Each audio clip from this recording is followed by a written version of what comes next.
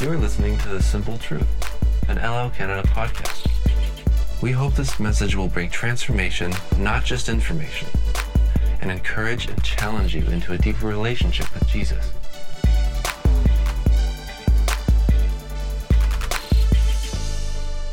One of the things, we want to just take a look at Ephesians chapter 2, verses 1 to 3. Yeah. As for you, you were dead in your transgressions and sin, in which you used to live when you followed the ways of this world and of the ruler of the kingdom of the air, the spirit who is now at work in those who are disobedient. All of us also lived among them at one time, gratifying the cravings of our flesh and following its desires and thoughts. Like the rest, we were by nature deserving of wrath. Now it goes on to say that's not who we are today. My point is this is who we were. We were by object natures of wrath because we were disobedient and because we were under the power of the enemy. So that means that today we're supposed to be under the power of Jesus and obedient. And I think one of the things that really invests a lot into our children is when they see us submitted to God and obedient to His will. Those two things cannot be manufactured, but they really transfer over all kinds of careers, all kinds of seasons, in and out, and let your children see your walk with God. And let them see how real you love Him. Now you may be saying, well, this is a wake-up call. Well, yeah, it is for all of us. When we realize sometimes, it's done it for us, when we realize that there's little people watching, following in our footsteps, yes, it really... Kind of a serious thing. It does. In fact, many young families return to church when their firstborn comes along, they realize, oh my gosh, we are responsible for another little life. And what are we going to... And we need God. Yeah, what are we going to teach them about spiritual matters? So it's not a bad thing, and I'm not trying to give you a fear here.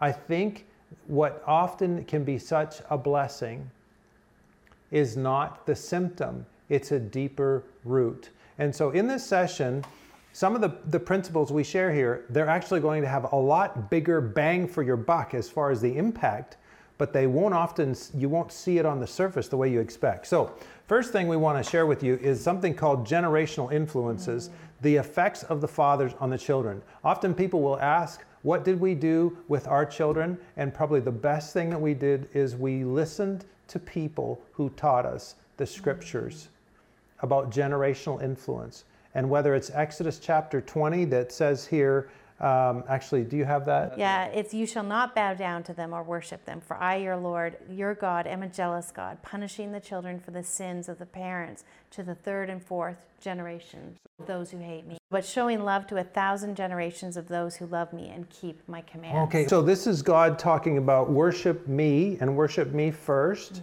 but He's saying this will bless your family in the sense of I'm showing love to 1,000 generations of those who love me, but the word is, I think the word here is what? Punishing? But it's more of a visiting, or in other words, when you and I as parents receive God's gift of a generational influence or generational inheritance, we can give the enemy authority in that. Our forefathers may have given the enemy authority, and what I want to share with you is I think the best thing that's been given to us for our family is the gift of understanding this principle. And not even, some of it we've needed to tell our children about, but most of it we just needed to go back to the Lord. And we don't have time to explain it all, but examples in the scripture are people like Daniel and Nehemiah. Also God intervened in Abraham, Isaac, and Jacob, in a theme that was operating in their lives generationally. And so when we choose to deal with generational curses, we give our children a different inheritance. So you can actually see things happening in your family today. You might have to deal with it together. You might have to deal with a dynamic here and a dynamic there, but maybe we're dealing with a dynamic here. Have we dealt with the marriage themes on our family line? Have we dealt with every place, is God the one in authority of the marriages in our family trend? Or do we come from a long line of broken marriages? If we come from a long line of broken marriages, is there a generational inheritance there that's not honoring God, where Satan has authority? We need to deal with it in Jesus' name so that our children, not only we receive something different, but our children receive something different. Boy, have we seen change there. We'll tell you a couple stories. So we bless our children when we obey God. We curse our children when we disobey, as Karen just read. And none of us wants to curse our children. But let me just tell you, there could be all kinds of things in a generational theme. Sometimes, we tell stories and we say, isn't it great that we come from a long line of landowners, politicians, well, sometimes politicians doesn't get celebrated, doctors and nurses, or something like that, or pastors and missionaries. But what if you come from a long line of bootleggers and thieves? What if you come from a long line of, 4, 5, 6 generations of, living off of other people, or that mentality today? Actually, here's an idea. Have you ever thought about the fact that today a lot of people believe that the way they're going to make it work financially is they're going to win a lottery they're not playing, they're going to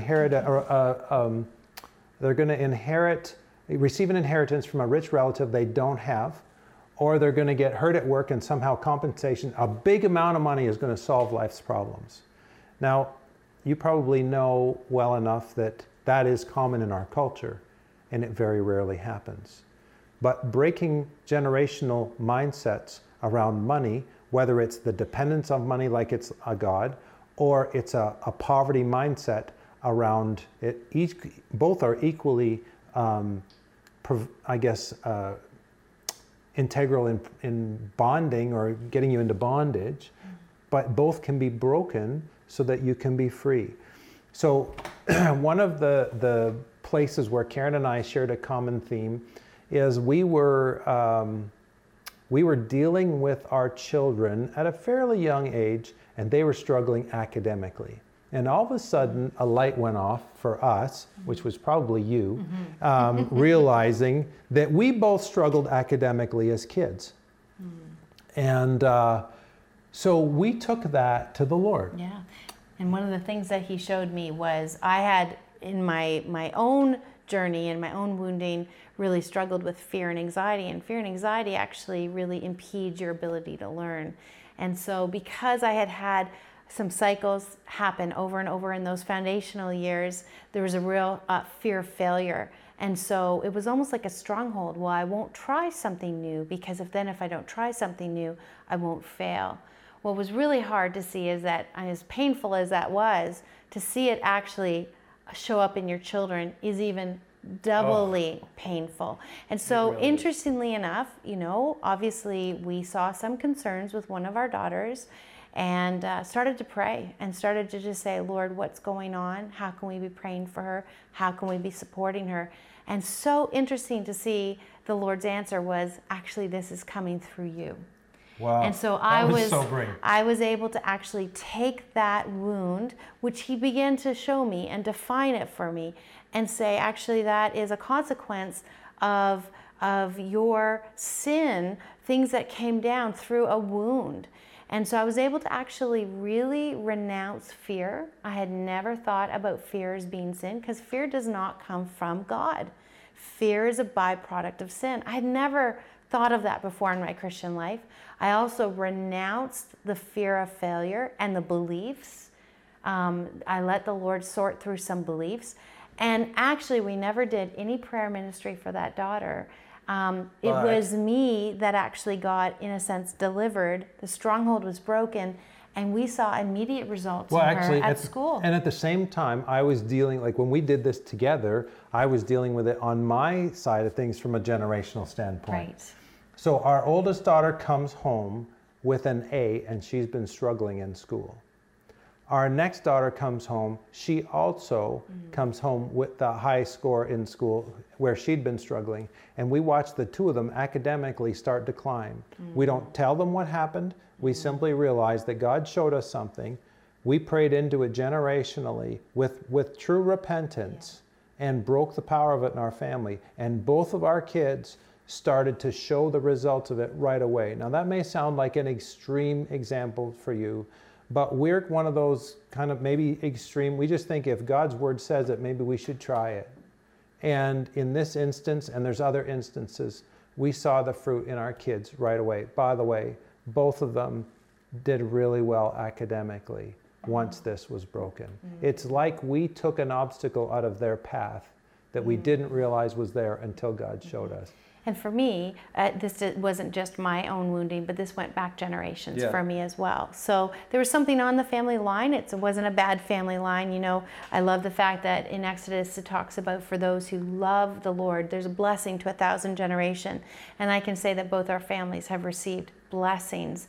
And we're here today because there were people in our generational line that bowed the knee to the Lord. And so the blessings are greater than the obstacles. Yeah. However, standing in the gap on behalf of the sin and the consequences is a really amazing thing. Thank you for joining this episode of The Simple Truth. Visit LLCanadaCourses.com for more information about LL Canada and the resources we offer.